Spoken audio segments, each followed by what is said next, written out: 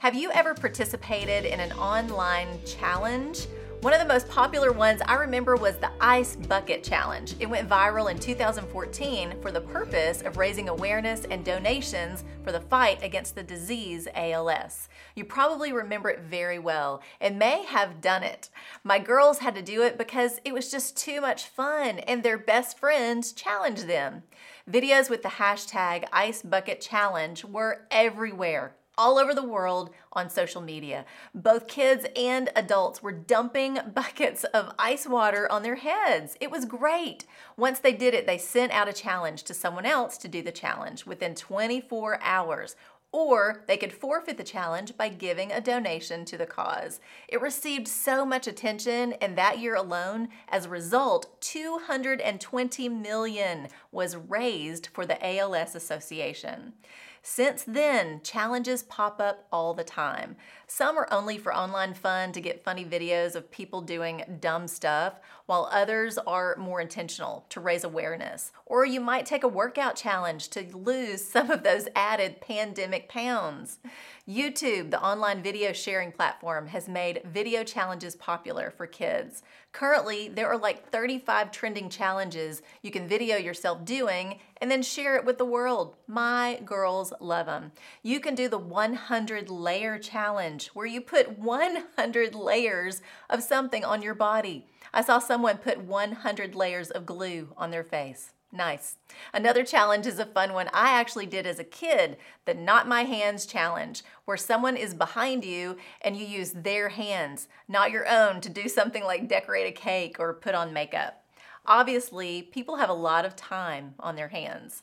But with all this talk of challenges, I wanted to throw one out to you. I'm calling it the Taste and See Challenge. That's hashtag Taste and See. All you have to do is read the book of John. Are you up for it? Why would I challenge you to read the book of John? Here's why. Psalm 34:8. Taste and see that the Lord is good. Blessed is the one who takes refuge in him. I want you to know that the Lord is good and you can find peace and refuge in him. Now, you may know Jesus or you may not, but either way, do you know he is good?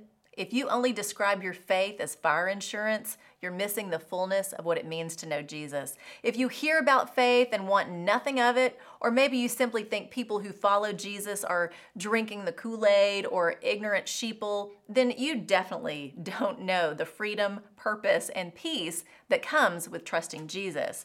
Maybe you do know Jesus and have been on a faith journey, but you're just weary and struggling in these dark days to have hope. This challenge is for you as well, because as you taste and see he is good, you'll be blessed as you find refuge in him. Will you take the challenge? Starting today, get to know Jesus and read the gospel book of John. You may think you know Jesus. Well, dig in deeper and discover more. I dare you. John is only 21 chapters long, and it's the account of Jesus' life through the eyes of his best friend. In John chapter 7, Jesus says, anyone who thirsts, let him come to me and drink.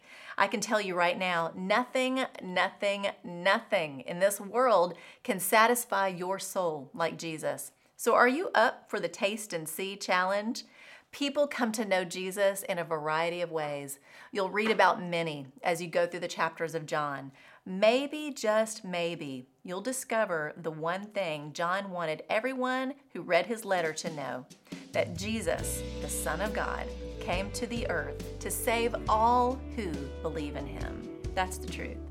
Taste and see that the Lord is good. I'm Lori Klein.